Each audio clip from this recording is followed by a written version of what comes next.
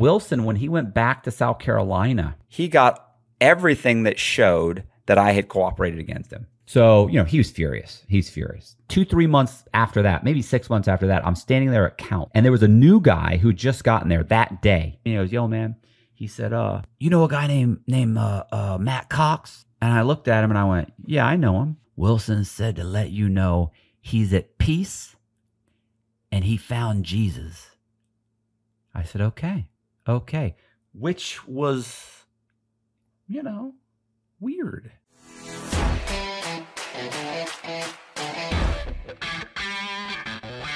Hey, this is Matt Cox, and I am coming at you with part 10, I think, of my prison story. I want to go ahead and mention, if you've been watching the whole thing and you've enjoyed it at all, which, is possible, then then think about joining my Patreon. And I know it's a shitty thing to do, to throw that out there right at the very beginning, but I like to throw it out there and say, hey, this isn't like nobody, like, you know what else? There's a button now. There is a button down below the video, where it says like. If you slide that bar, if you slide the kind of the like bar sideways, there's a button that says thank you. And you can actually thank me. If you hit the thank button, it allows you to donate like $1.99 or $4.99 or $10.99 or $9.99 or something. It allows you different. It gives you different options, and it's like a thank you button. So do me a favor and hit the thank you button if you enjoy the video. So I am going to now I'm going to explain how I got my second reduction of my sentence, because I had originally been sentenced to 26 years and 4 months. I got it reduced to 19 years and change, like a few months, like 19 years, 6 months. Basically, I got like 7 years off. I got 7 years off my sentence. But I'm still back. I ended up back at Coleman, and I talked to Frank, who in the last video, I just told his story, how Frank ended up in prison, Frank Amadeo. And I said, Frank, man, listen, I appreciate you, helping me and everything, but, still got a lot of time. So he was like, something will happen, something will happen. I remember he said, we're going to have to eat this elephant one spoonful at a time. Like, we'll get you another reduction, kind of like we'll keep working on it. So, okay. So, I'm kind of hanging out. This is in 2000. So in early 2000, maybe late 2014, probably late 2014, I'm walking around the compound in Coleman low security prison. I'm walking around the compound with a guy named Ronnie Wilson. You can look him up. He was a Ponzi schemer.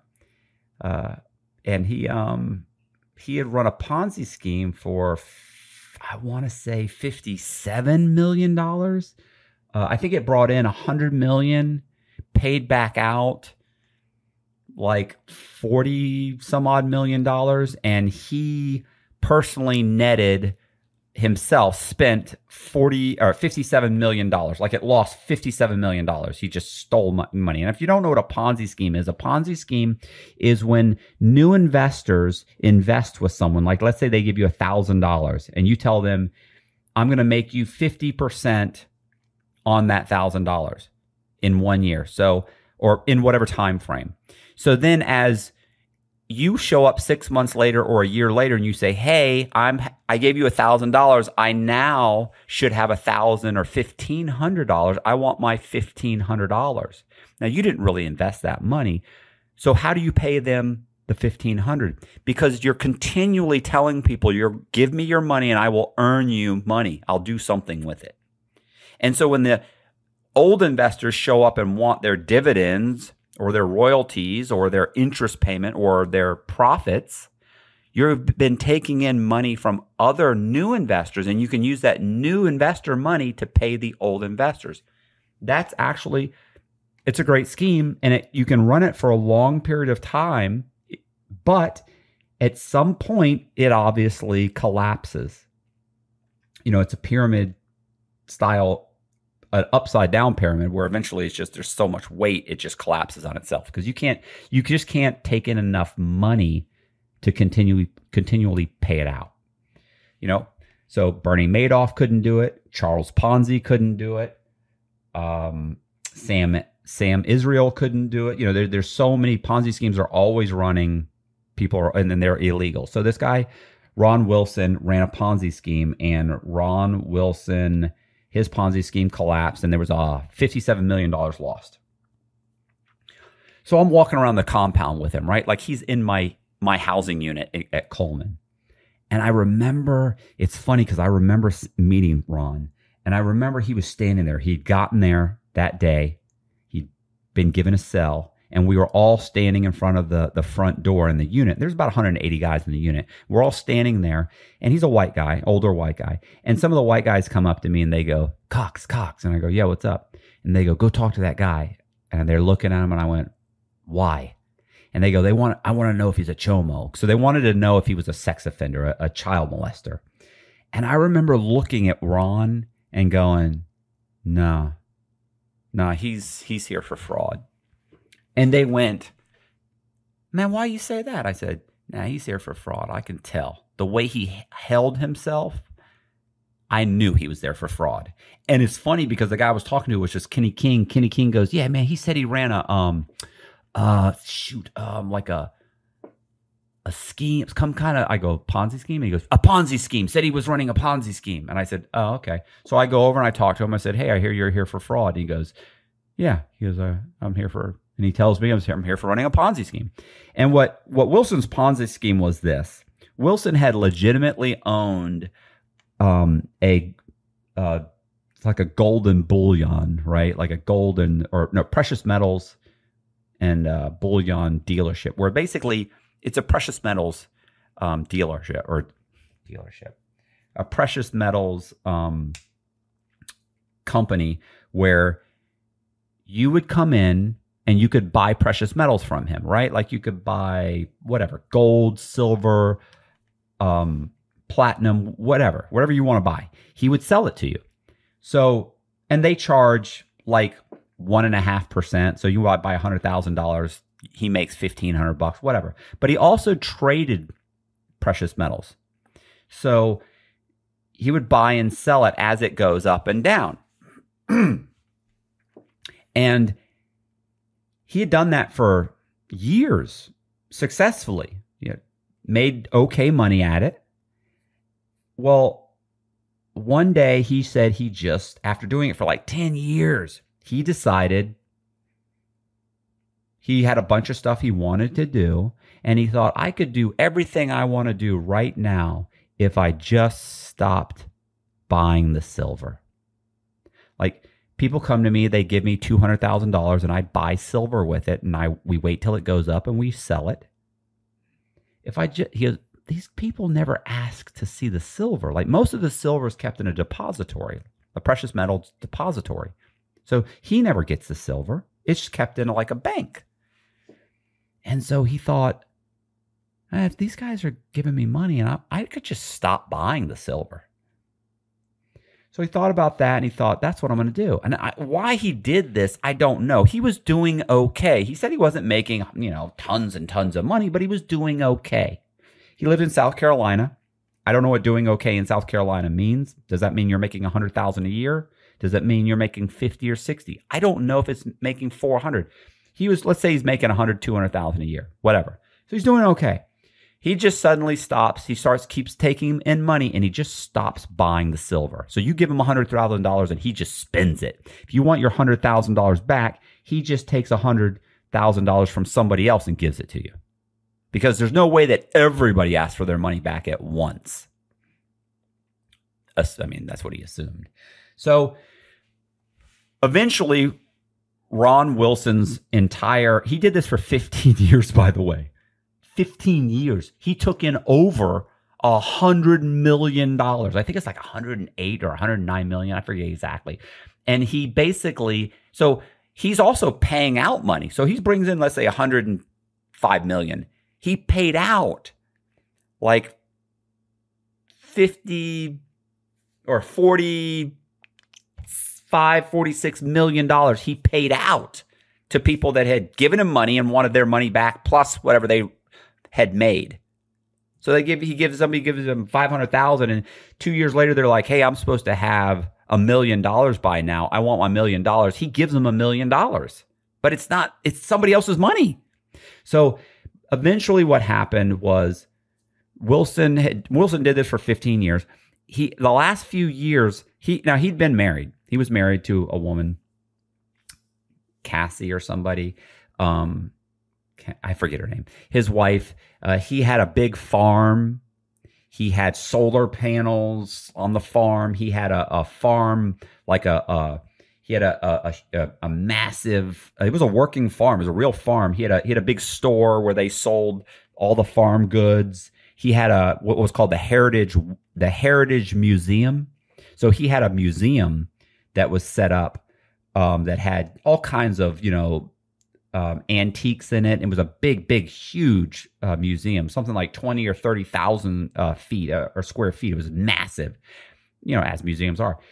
So what he did was Ron would go out and he would give seminars about buying precious metals, and he focused primarily on silver. So he would go out and he would do these seminars. Well, eventually he starts having an affair with this one woman. And I could tell you that whole story. Like I probably know a good portion of his story. I probably would be about 85% accurate. Like some of stuff I'm not sure. But he ends up meeting this woman and he starts seeing this woman, and she's a financial planner. So she's bringing him people. Eventually, a woman contacts Wilson. Her father had given him like $100,000. She contacts him and says, "Hey, my father gave you $100,000. I want that $100,000 back."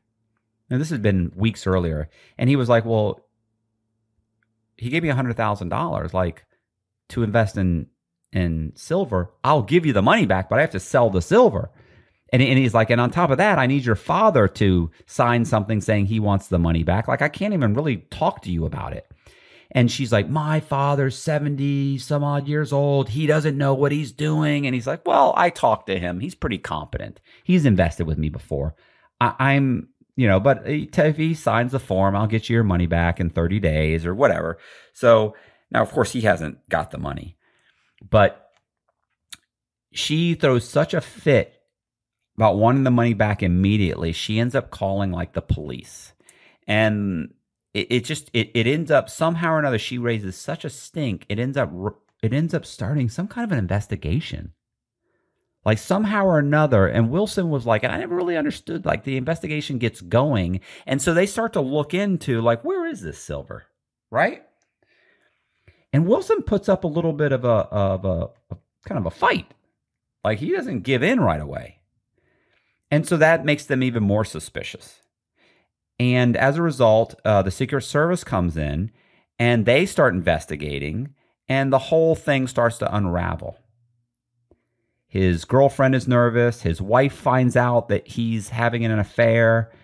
So Wilson comes in one day with his lawyer and goes to the Secret Service, and he goes in there and he meets with them and he says, "Look, I've been running a Ponzi scheme."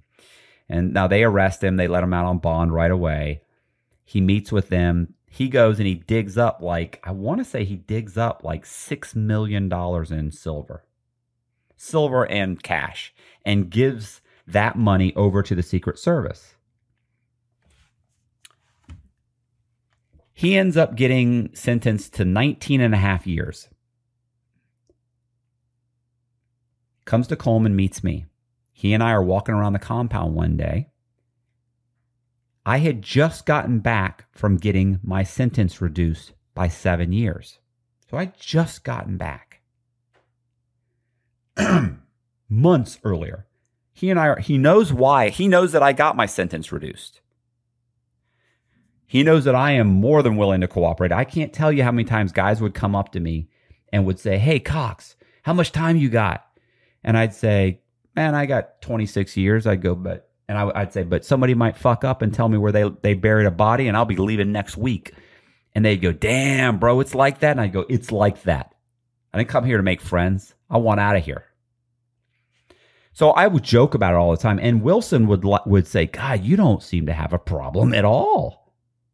To telling people that. And I was like, no, I don't. No, I didn't advertise it. I didn't walk around telling everybody, but people knew, and I would joke about it. Well, Wilson, after he got indicted, he cooperated against several financial planners that he knew. So he knew several financial planners that had raised money for him and were doing their own little kind of scheme. And so he was cooperating with the Secret Service or the U.S. Attorney's Office and the Secret Service to against these guys. So we're walking around the compound, and I remember Wilson said to me, I was like, well, hey, have you heard anything about that? How's that going? He goes, yeah, I've heard they're doing this, they're doing that. They're gonna ask me to come back and testify against these guys. And I said, oh, okay, that's good. You trust me. You want to testify. You want to testify. Like you become so important to them so that when they go to, if the U.S. attorney then turns around and says, hey, Your Honor, we want to reduce this guy's sentence because he helped us in a conviction of these two guys. That's great. Your Honor, this inmate or this defendant told us about a crime and he was interviewed. We then arrested these guys and they pled guilty and went to prison. That's great. That's cooperation. What's even better is if those guys then go to trial, because then when they get in front of the judge, they say, Your Honor, he cooperated. We got an indictment. We arrested the guys. The guys then went to trial, and this defendant testified against them in open court. That puts you in a lot of danger. Not that you're not in danger for cooperating anyway, because you are. But if I got up in open court and I testified against this person and that person gets found guilty, that is an extreme amount of cooperation. That is definitely considered substantial assistance. You really substantially assisted. Now, not that you're not substantially assisting, but that there's just no way around that. It's almost impossible for the U.S. attorney to try and kind of fuck you out of giving you a reduction if you actually testified and someone was found guilty. Like, that's over the top.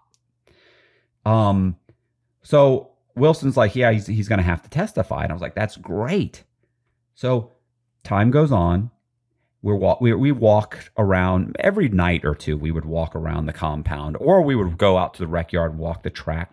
We're walking the track one day, and I said, I wonder how much time you'll get off.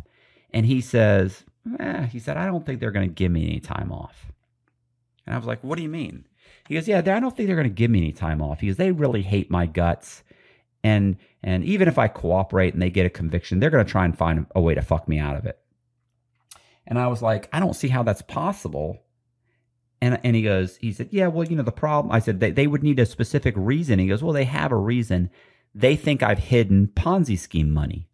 They think I have money hidden that I didn't give them. And I go, I thought you gave them all the money. You dug up a bunch of money. Literally, when I say dug up, I mean, he took a shovel and dug like next to his house and dug a hole and dug up money that he had hidden there in these big aluminum ammunition. Ammo comes in these big aluminum kind of like they look like a big sardine can type of things. And he had actually had these huge ammo cans that he had wrapped up money and gold and stuck in the cans and buried these aluminum things in the ground. I mean, he really dug it up. So I just the image of that is just, it's so hilarious. So, and I said, well, you dug up the money, you gave him the money, and he goes, yeah, I know, but they don't think I gave him all of it. And I go, well, you did, and even if you didn't, I said they would have to prove that. They would have to find the money or prove that you still had the money. So don't worry about it. And he was like, yeah, listen, this went on and on. Months went by. So now we're into 2015, let's say. Early 2015. Wilson says, as we're walking one day, he goes, they're going to fuck me out of this. And I looked at him and I went, why do you keep saying that, bro? I said, if they do, we'll get Frank to file 2255, and we'll make him force them to give you a sentence reduction. And he goes, not if they find money. And I went, yeah, but you don't have any money. I said, you keep saying this money thing. I said, do you have money? Did you hide money? Are they going to find the money? And he looked at me and he goes, can I trust you? And I'm telling you right now, I looked at him and I go, probably not. And he just started laughing. He goes, and he goes, I'm going to tell you something. He said, I did hide some money. I put some money away. I gave some money to my wife and some money to my brother to hold for me in case I get out of here. Now, Wilson is 65 years old. He's like 65, 66 years old at this point. He's got a 19-and-a-half-year sentence. There's probably a pretty good chance he's going to die in prison. No matter what, he's dying in prison. Not in great shape, chunky, overweight, fat. He was tubby, whatever you want to call it. And I was just like, well, I said, I thought they'd talk to your wife. He goes, they did. I said, and she denied that she had any money. He goes, right. I said, well, then what are you worried about, bro? He said, well, he said, my lawyer said that they are, and my daughter said that they are re-interviewing people. They call, they ask questions. Eventually, they're going to get to my wife. And I said, well, what are you worried about? She's already denied it. And he said, what I'm worried about is this. She now knows that I was having an affair. She's divorcing me. He said, I'm afraid that she'll tell them about the money just to fuck me out of getting a sentence reduction. And I thought, that's pretty possible, right? But I was like, she's already told them she doesn't have anything. Like, she didn't turn in the money. Like, she would be admitting to a federal crime. Who would do that? He goes, oh, she'd do it just to fuck me. I said, well, then you're screwed anyway. And he was like, I don't know. So I remember I went back to the unit that night, and I was laying in bed, and I thought, is that enough to get a reduction? Like, what this guy, this old Ponzi schemer, and by the way, listen, I'll tell you right now, like, this is a guy who stole from churches, pension funds, retirees. He stole from individuals. This is not a nice guy. Like, I'm not betraying a nice guy. But with that said, I'd also like to say, had he been a 19-year-old looking at a life sentence, I'd have cut his throat too. So I don't want you to think, oh, Matt's not a bad guy. He's cooperating against a guy that cooperated, a bad guy that stole money. I don't give a shit about that. I want out of fucking prison. This is his problem. So I'm laying in bed and I thought, is that enough? And they didn't want to give me a sentence reduction the first time, right? So they didn't want to give me a sentence reduction when I genuinely deserved one. They didn't want to. They fought me tooth and nail. If it weren't for Amadeo, I wouldn't be here right now. So I sat there and I went, that's not enough. It's not enough. It's not even worth making a phone call. Like, what are they going to recover? I thought for sure they're not going to charge his wife and his brother. They're not going to charge them. And two, he told me the amount of money he had stolen was like, he said his wife had $150,000 in cash and some precious metal, and his brother had $30,000. He said, so it's not even a couple grand. And I remember thinking, that's not enough. Like that's not enough to convince the U.S. attorney or the judge that I deserve my sentence reduced because I helped uncover this hidden money. And I know for that amount of money, they're not going to charge his ex-wife and his brother. So I'm thinking, it's not enough. It's not worth doing anything about. So I don't do anything. I don't say anything. Weeks go by, maybe a month. So let's say a month later, I happen to call my attorney because I had asked my attorney to order the transcripts from when I had gone up to Atlanta to get my sentence reduced. She'd never sent them. She said she had to wait till they were transcribed, right? You can't get them right away. So, but I'd never gotten them. So I called her up and said, hey, I never got my transcripts. Like, I wanted to add some of the stuff that was said. I wrote a book. I have a book, and I wanted to add that me going back up to Atlanta and getting my sentence reduced. I wanted to add some of the things that were said during that hearing, right? So it's only a couple of pages, maybe 2 or 3 pages about me going back up there and what was said, but I want to pull from the transcripts, right? Directly. I want it because, I don't remember verbatim what these people said. And if I have a copy of the transcripts, well, then you get to do the whole quotes and the whole thing, and it's just better. So I call her up and I ask her for the transcripts, and she says, look, man, I'll order them right now. And she said, I'll make a note and everything. And she says to me, so what's going on? And I go, what do you mean? And she said, anything going on in there? And what was so funny about this woman was she never wanted to talk to me. Like, this is a public defender. She's not interested in having a conversation with me. So, she didn't want to do much of anything, when she was being paid. Now she's not even being paid. And she said, anything going on in there? I was like, no, nothing. And she goes, okay, well, I'll get those started. She said, let me know if there's anything you want to talk about or anything happening that you need me to look into. And I remember thinking, this is weird. Maybe she was just having a slow day, but I remember I stopped and I go, you know what? I said, something happened a few weeks ago. And she goes, what's that?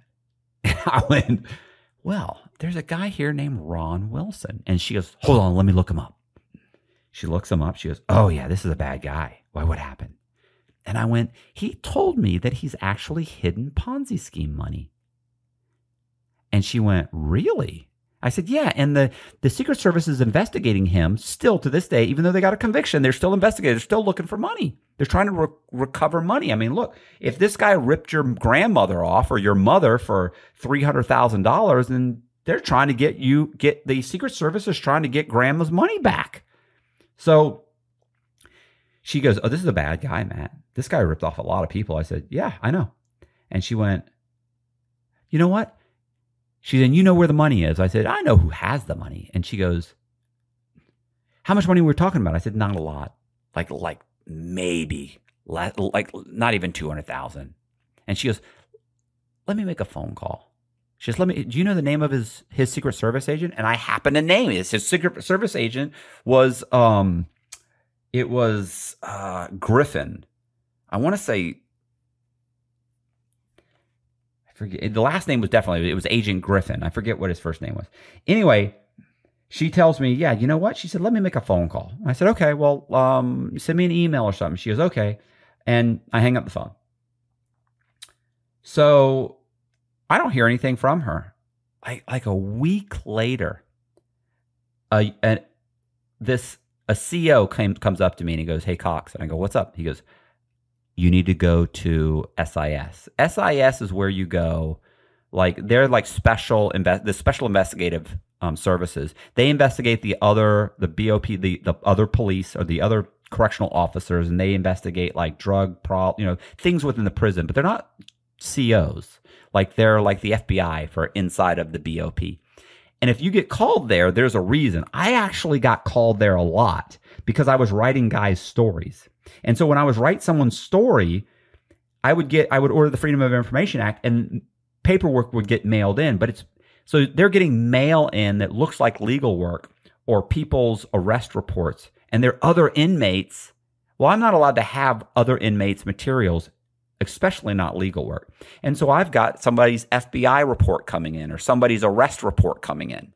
So they would sometimes they would intercept it and they would call me and tell me to come get I go there and they go, what are you doing? You're getting this guy John Boziak's fucking police report in. It's got a mugshot. Like, who is this?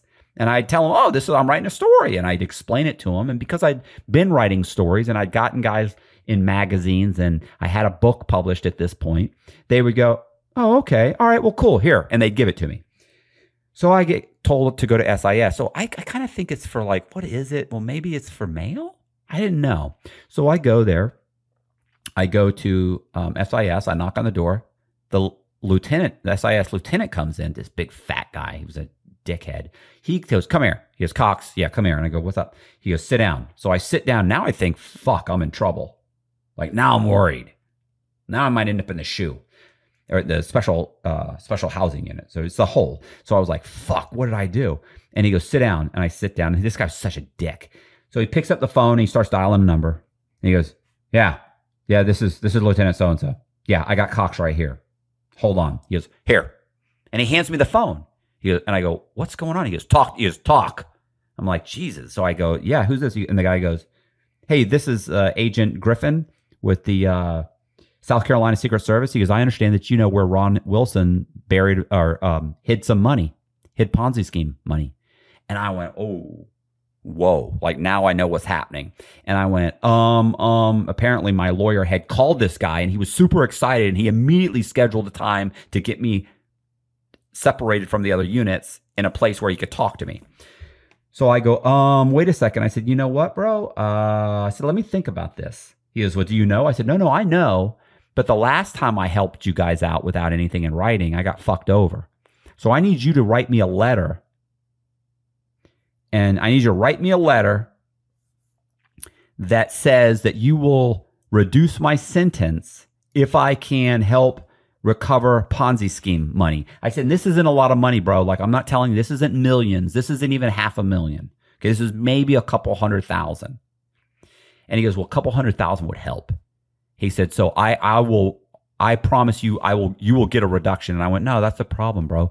You as an FBI agent cannot promise me anything.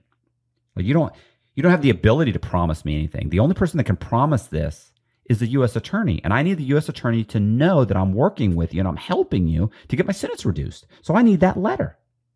He goes, okay, all right, Cox, give me your email address. And I go, So I explained to him how the email system works, and he gives me his email address, and I have to get him approved, whatever. So then I leave.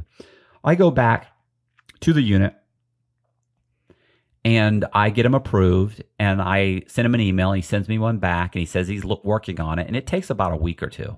About 2 weeks, and I don't do dick. Like, I don't tell him nothing.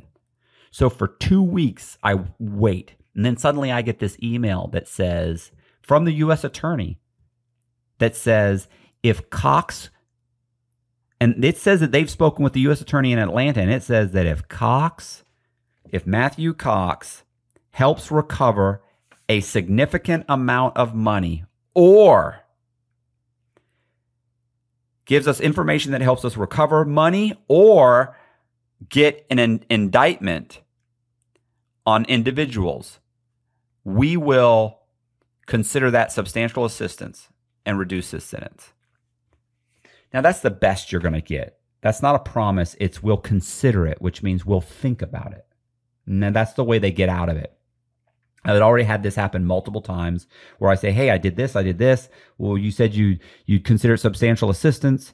And they said, we did consider it. And it's not. So I knew that was they're also not going to put it in, they're not going to promise me anything. So I thought, that's the best I got. And I do have something in paper that says they know, and that they did kind of make this agreement. So in my opinion, it's an agreement. So I then talked to the agent, and I explained that Wilson told me his wife is holding money and his brother's holding money. The agent turns around and subpoenas multiple people.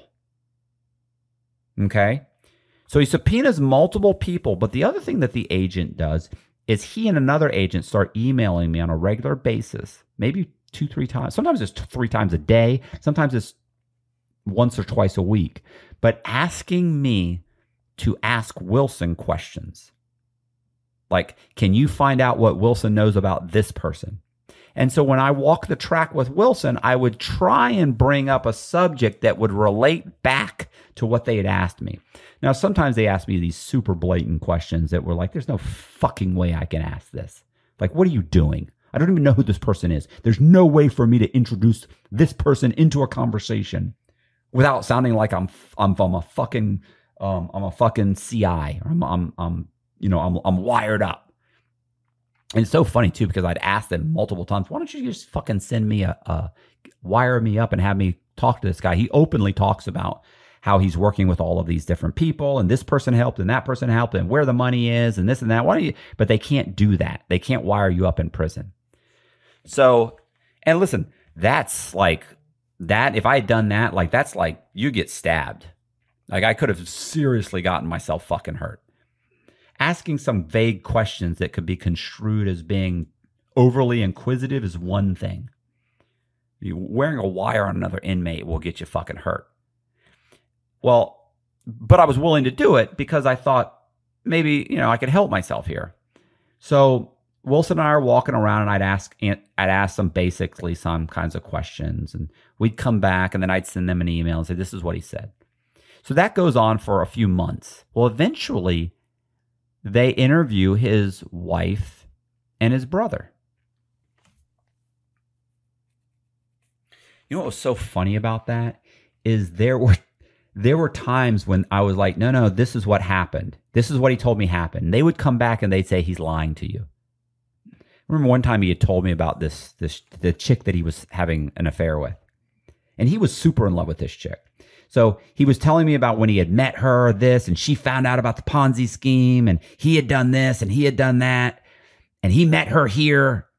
And I was like, well, what sparked that conversation that she figured it out? Like, how did that happen? And he was like, well, and then he told me how it happened, that she wanted to invest money with me. And then I eventually had to tell her that the Ponzi scheme wasn't true. I'm sorry, that my investments aren't investments, that there is no trading. I'm not trading the silver. I'm not even buying the silver. I'm just spending the money. It's a Ponzi scheme. So he at some point tells her this. And so when I tell them when it was and where it was, and they come back and they go, that's not true.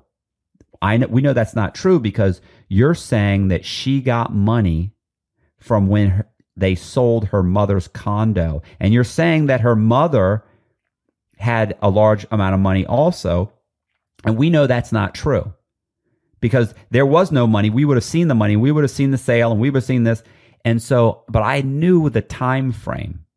So I went back and I explained, look, it was one of the last times he was, because Wilson was also a city council member. Said it was at this time, so it had to be on this day, and that was 2 days after. Like I break it down on when it is, like it's at the end of September.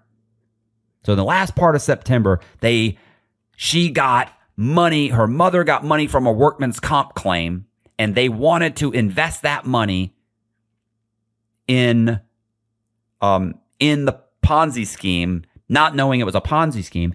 And I know because they met at the mother's condo, and 2 weeks later they sold the condo and wanted to invest that money too. And so she was talking to him about the money. So I had the exact time frame within 2 weeks. And so they go back and they check, and they come back and they go, wow, we had no idea. Like we found out when the condo was sold. We found out when he had been so it would have been in this time frame. In addition to this time frame, we also found that her mother did get a large workman's comp, like $500,000, large workman's comp payout. Like they were like, wow, your information is spot on. So they asked me a bunch of stuff, and I tried to help what I could, but some of the stuff was just ridiculous. Like I was like, you're gonna get me fucking killed asking me this shit. So I can't ask that. There's just no way. So there's some stuff that's just impossible. Well, eventually they get to the point where they've milked me, and I've milked him for as much information as possible. And they call Wilson's wife in. Now, Wilson's wife hates his guts. She's in the middle of divorcing him. She's more disgusted by him but for having an affair than having ripped off all of their friends and family and their church for $50-60 million. She's more upset because he's banging this fucking broad on the side than he's a fucking Ponzi schemer. So she comes in and she says, and they ask her a bunch of questions, and she says, I don't know what you're talking about. I don't have any money. And she leaves. Well, she went home that night and she thought about it, and she realized just how fucking much trouble she was in. She got all the funds that she had together that he'd given her, and she went back in and she gave them about $350,000 to $400,000, way more than he told me. She had $150,000 in a combination of cash and precious metals. She had like $300,000 in cash plus gold bullion and all kinds of fucking shit. So she fucking throws down 350 to 400,000 and says, here, I didn't give this to you yesterday. I was scared. I didn't know what to say, but here's the money. I do have money. This is everything I have. That was it. The next day or a couple days later, his brother comes in with his lawyer, walks in to meet with the Secret Service, walks in, sits down and says, before we get started, I'd like to give you something that my brother gave me, and hands them 150,000 in cash, not 30, 150,000 in cash. So it's over $500,000 that they've recovered because I spoke with them, because I happened to mention to my lawyer. So they re-indict Wilson.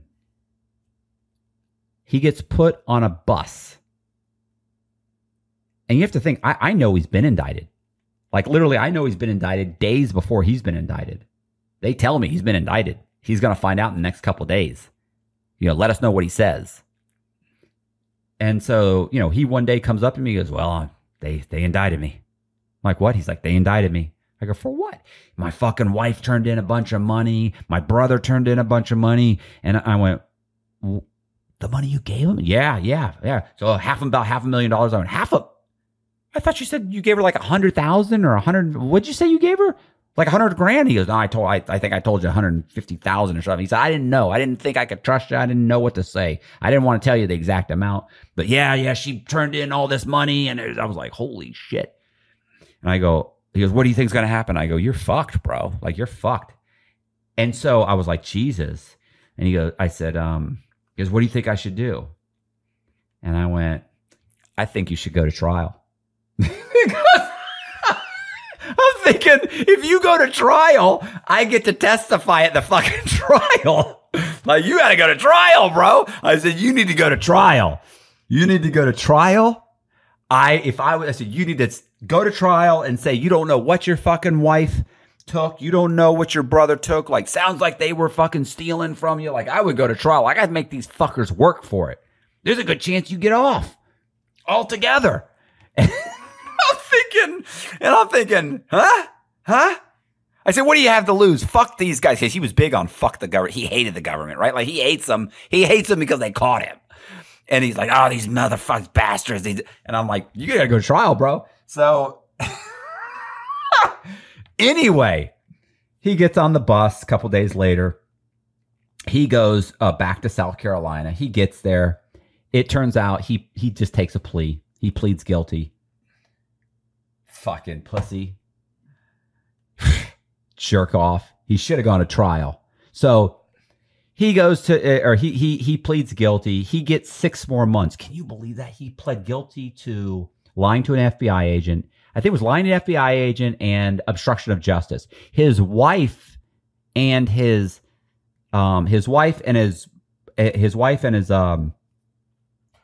brother end up getting, they both get obstruction of justice.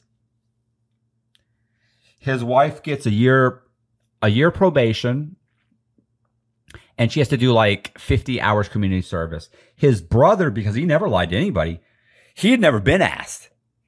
He walked in and just gave him the money. So they're like, 50 hours community service, no probation. Like, he didn't have anything.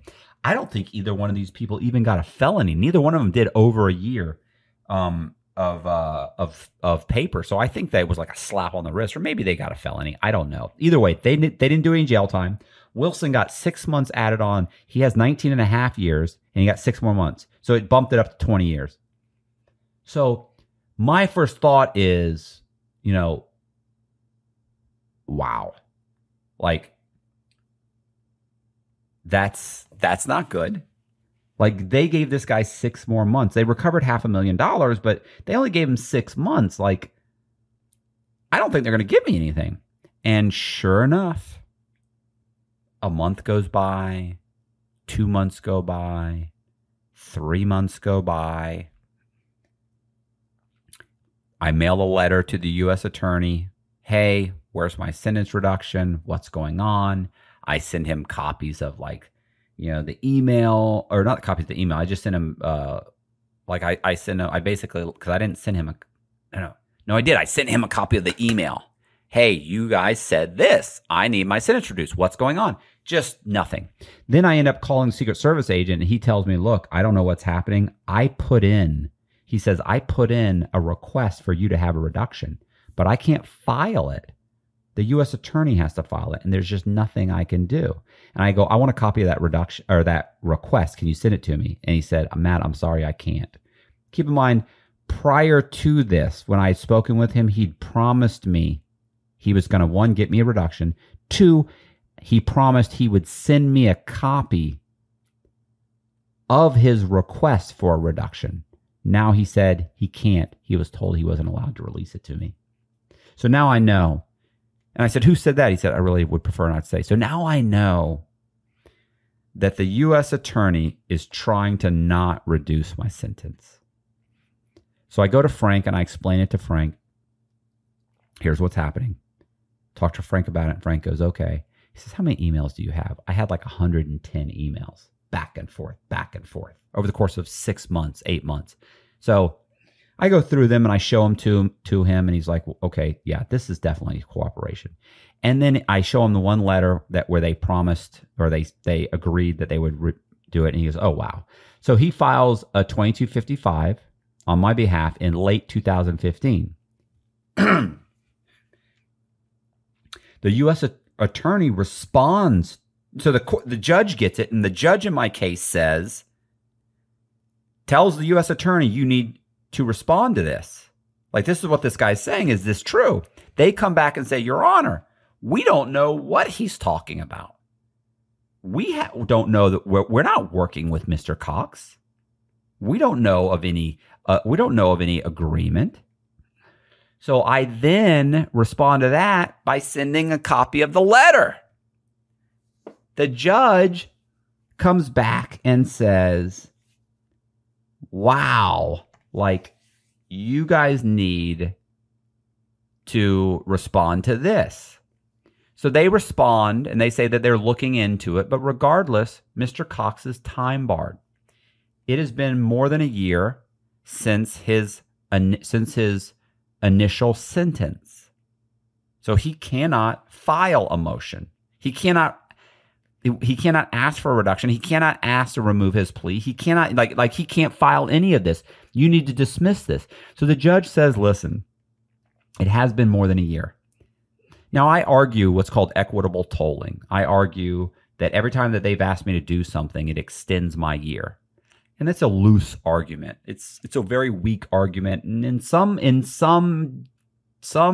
districts, they actually will allow this, but not in the middle district of Georgia. I'm sorry, the northern district of Georgia, which is where I was, is a notoriously closed-minded system, and they refuse to acknowledge that. So the judge says, look, I don't believe that I have the right to rule on this. So I'm going to allow you to appeal it. And there's something called a certificate of eligibility, or certificate of eligibility to appeal.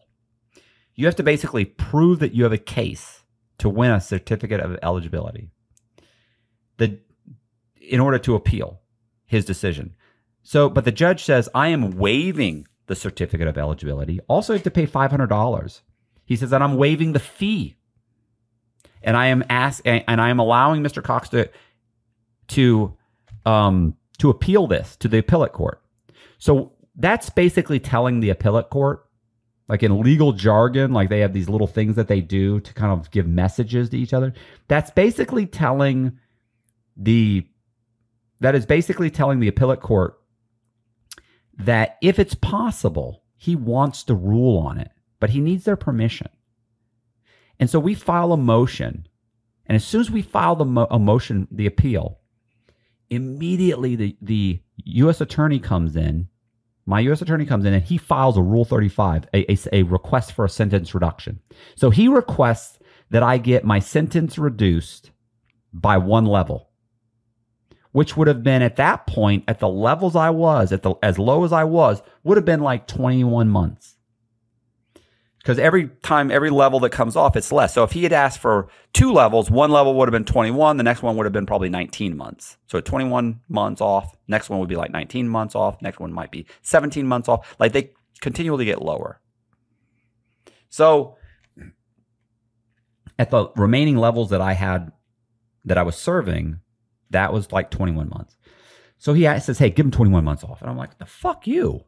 Like, what the hell? So I go to Frank, and as soon as I get this letter in the mail, it's like a Monday.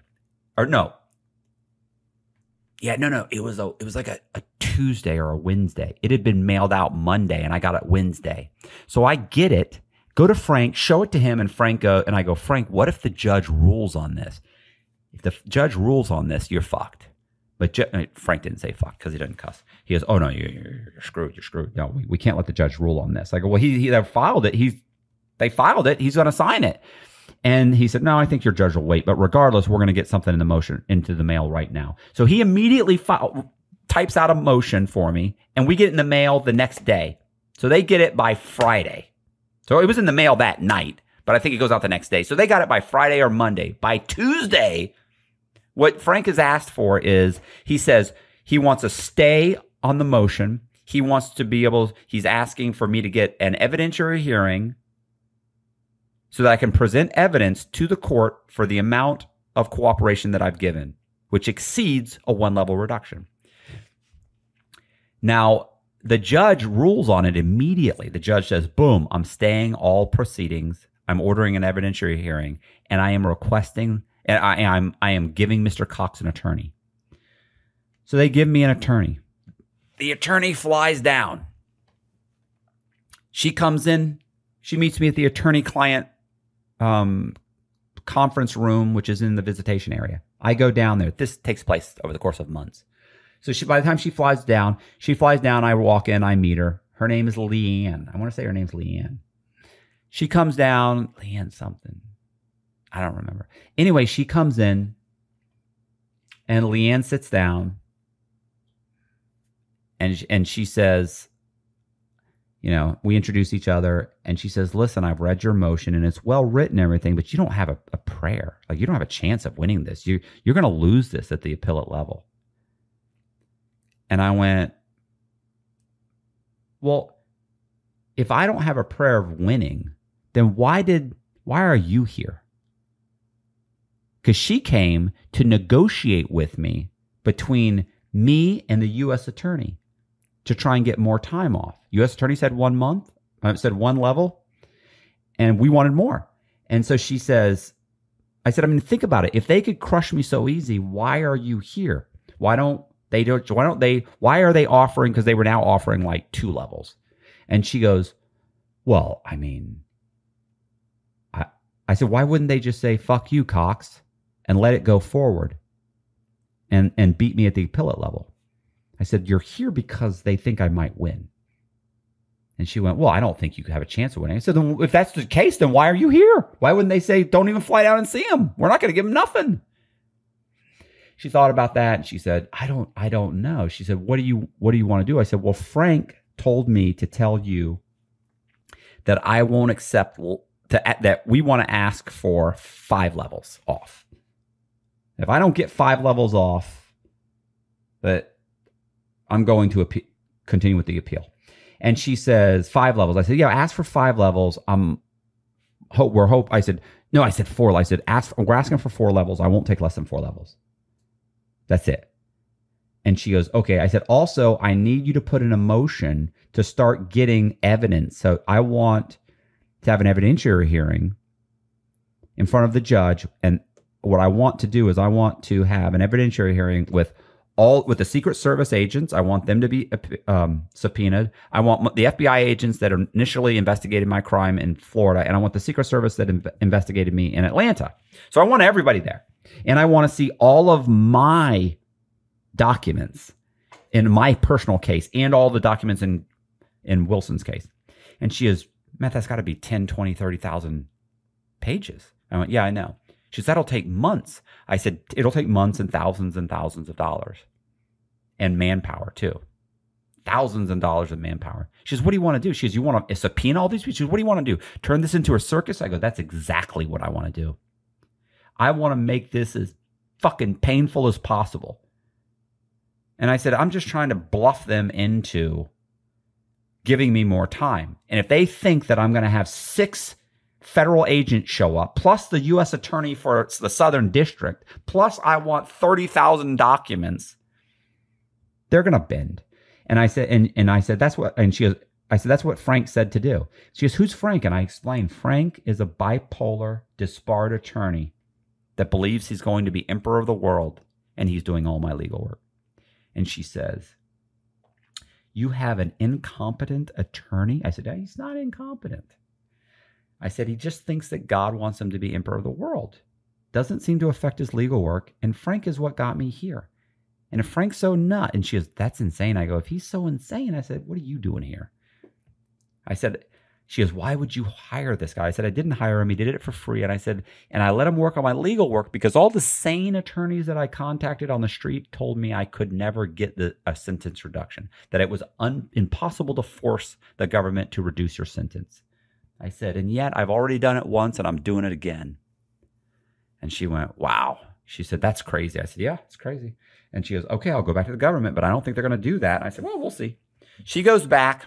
Months later, we go back and forth, back and forth. Months later, they come back and they say, 2 level.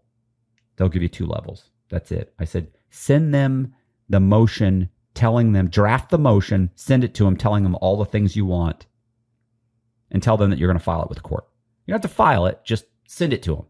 Draft it. Call them up, and you don't even have to draft it. Call them up and ask them, like, hey, by the way, what's the name of the Secret Service agent here and there? Oh, by the way, since that time, I ordered a Freedom of Information Act, and I ordered a Freedom of Information Act, and I got a copy of the paperwork that the Secret Service agent had sent to the U.S. attorney requesting I get a sentence reduction. So we now can include that, telling the judge the Secret Service thinks I need a reduction. And they said it was substantial. And because the U.S. attorney had actually said in one of their motions that Cox didn't cooperate. He cooperated, but his cooperation did not yield much of a result. So when I send him the thing with a Secret Service agent, it's like 3 or 4 pages talking about how much I cooperated, how there was no investigation. They had nothing until I came on. I was their sole witness. It was just overwhelming. And they were covered $500,000 and that he deserves a, so it's like they're saying, oh, the Secret Service said he barely helped at all. Secret Service document said, like, they're just catching him lying left and right. So we get that in. They now know we have that. She goes to them and says he wants to see the Secret Service agent, these 2 agents, these Secret Service agent, this Secret Service agent, this FBI agent, this FBI agent. He wants to subpoena the U.S. attorney from the Southern District of South Carolina. Middle District, South Carolina. And so the U.S. attorney in Atlanta comes back and they say 3 levels. We'll give him 3 levels. So I call up Leanne. I said, hey, what's up? She goes, they said 3 levels. They'll give you 3 levels. And she goes, so I'm going to go ahead and put the motion in and schedule the evidentiary hearing. And I went, no. I'll take the 3 levels. She goes, what? Why? She goes, you said you would only accept 4 levels. I said, no. Frank said to tell you I'd only accept 4 levels. We never wanted more than 3. 3's fine. And she goes, okay, all right then. So she tells the U.S. attorney 3 levels is fine. They put in a motion. I did not go back to court that time because I didn't want to, because I could only hurt myself. At that point, they're saying 3 levels. We're saying 3 levels. I know the judge is going to give me 3 levels. Like, if I went back to court, I could only hurt myself. So what happens is they give me 3 levels off. That 3 levels basically was 5 years off my sentence. So I got 1 sentence reduction for 7 years. I talked about that in another video. And I got another sentence reduction for 5 years.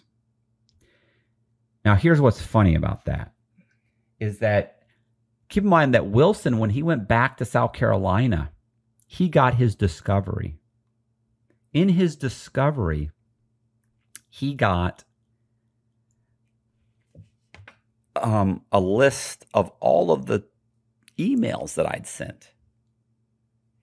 He got everything that showed that I had cooperated against him. So, he was furious. He's furious. Initially, he's upset, and he mailed a letter back to the prison to his old roommate, and his old saying that, basically what had happened. And so I remember going to people. Then people start telling me about this letter that this guy's walking around showing it to everybody. So I end up going to his roommate, and I tell his roommate, if one more fucking person tells me about this letter that you've got and you're showing everybody, I said, I'm going to go into the lieutenant's office and I'm going to tell them that I'm in danger, that you're here. And I said, they're not going to ship me anywhere, but they're going to ship you to FCI Baghdad. You're never going to fucking see your family again, because this guy's family lived in the area. They'd actually moved there to be near him. And I said, if I have one more fucking person tell me about this letter. And he's like, and I said, now, are you going to get rid of it? He goes, yeah. I said, anybody else going to come out? He goes, no. I said, okay. That was it. Second thing that happened was I was about 2-3 months after that, maybe 6 months after that, I'm standing there at Count. And there was a new guy who just gotten there that day. And he actually happened to be in the cell across from me. So I'm waiting for the guards to come around and count everybody. I'm standing at my cell, just standing there. And there's this black guy who's standing there. We're all just standing there waiting for the guards to walk by. And, they haven't started counting yet. So there's a little bit of chatter, but not a lot. And so the black guy looks at me and he goes, hey, man. I said, yeah, what's up? He said, how long you been here? I was like, oh, I don't know. I've been there like 10 years or something. I don't know. I said, why, what's up? He said, man, now keep in mind, this is a black guy and I'm a white guy, and there's not a lot of white guys. Like, most of the white guys know each other. There's only 1,800 people in this prison. Most of them are black and Hispanic. So, you want to find a white guy, you ask another white guy. So he looks at me and goes, yo, man, he said, you know a guy named Matt Cox? And I looked at him and I went, yeah, I know him. And he goes, okay. He said, I need to talk to him. I said, about what? He said, I just need to talk to him. And so I pull my ID out and I hold it up to him and I go, I'm Matt Cox. And he goes, oh, man, oh, shit. I said, what's up? He said, you know a guy? And he kind of looks around. You know a guy named Ronnie Wilson? I said, yeah, I know Ronnie Wilson. And he goes, he told me to give you a message. And I go, what's that? And he goes, he told me to let you know that he understands what happened. He said to tell you that he hopes you get as much time off your sentence as you can, and he'd have done the same thing to you. Now, keep in mind, by this point, I've already had my sentence reduced. And I was like, oh, okay. Because, see, he was in South Carolina with Ron Wilson. And I looked at him and I went, is this going to be an issue for you and I? He goes, nah, man, nah, it ain't going to be an issue. He said, listen, bro. He goes, I got 3 or 4 years. He goes, but I tell you right now, I'm going to be out of here in 6 months. He goes, you know what I'm saying? I said, yeah, I know what you're saying. He goes, all right. And he goes, oh, yeah, one more thing Wilson said. I go, what's that? He goes, Wilson said to let you know he's at peace and he found Jesus. I said, okay. Which was, weird. A little weird. I don't know if he found Jesus. I don't know what happened. I don't know what that was about, but apparently he wanted me to know that he'd found Jesus. Now, here's another interesting thing before I wrap this whole thing. Ron Wilson is not in prison anymore. When COVID came, Ron Wilson was released. Ron Wilson had 20 years. He did about 6 years. Ron Wilson is at home and he lives with his daughter in South Carolina. He did 6 years. That's all he did on a 20-year sentence. So he got out on COVID. He's at home. I thought about looking him up. I bet Ron Wilson would have no problem at all talking to me. Ron Wilson loved me. And Ron Wilson would have cut my throat without hesitation. That old man would have cut my head clean off my body with a nail file to get out of prison.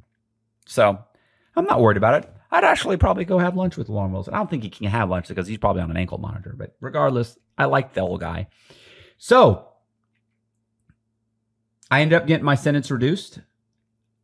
And at that point, I really had very little time left. I had like a year or 2 years left, and I thought I was going to get a halfway house. And at that point, the Bureau of Prisons starts threatening to send me to a camp. So I'm at the low, and now they want to send me to a camp, but I don't want to go to a camp because my mother comes to see me every 2 weeks.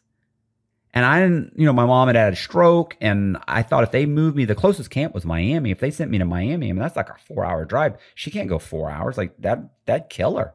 So I was concerned, and I didn't want to be moved. And I'm going to explain what I did in order to not get myself moved from Coleman Low to a camp. And it's actually a super funny story. And I will let you know what happens in the next video. And it's great. And stay tuned. And I appreciate you guys sticking with me and checking this out. And I appreciate it. And if you like the video, do me a favor and hit the... What are they hitting? They're hitting the thumb. They're hitting the like. They're hitting the subscribe button and the like button and the notification bell. The little bing. If Connor remembers, he can put a little bing here. So, hit the thing. Also, YouTube has a new feature, and it's right down there on the bar, where the same bar that has the little thumbs up. It's on that same bar. You slide it sideways, and it's got a little thing, and it says "Thank you," and you can actually thank me by giving me like $1.90 or $4.90 or $9.99. I don't know what they all are, but anything would help because YouTube ain't paying. They're barely paying my bills. So they're not even paying my bills. What am I talking about? This is like charity at this point. So do me a favor, hit me up, throw me a thanks. I appreciate it. And for those guys that say, "Damn, Cox, you're like begging and shit." You're right. I am begging. It's not beneath me. So leave a comment. I will try and respond to your comment. And let me know if you really want me to respond to a comment. Then tell me you did the thank thing. And I'll definitely be like, "What's up, man?" So, all right. I appreciate it. Thank you very much. And I have a Patreon too. Got to throw that in there. See ya.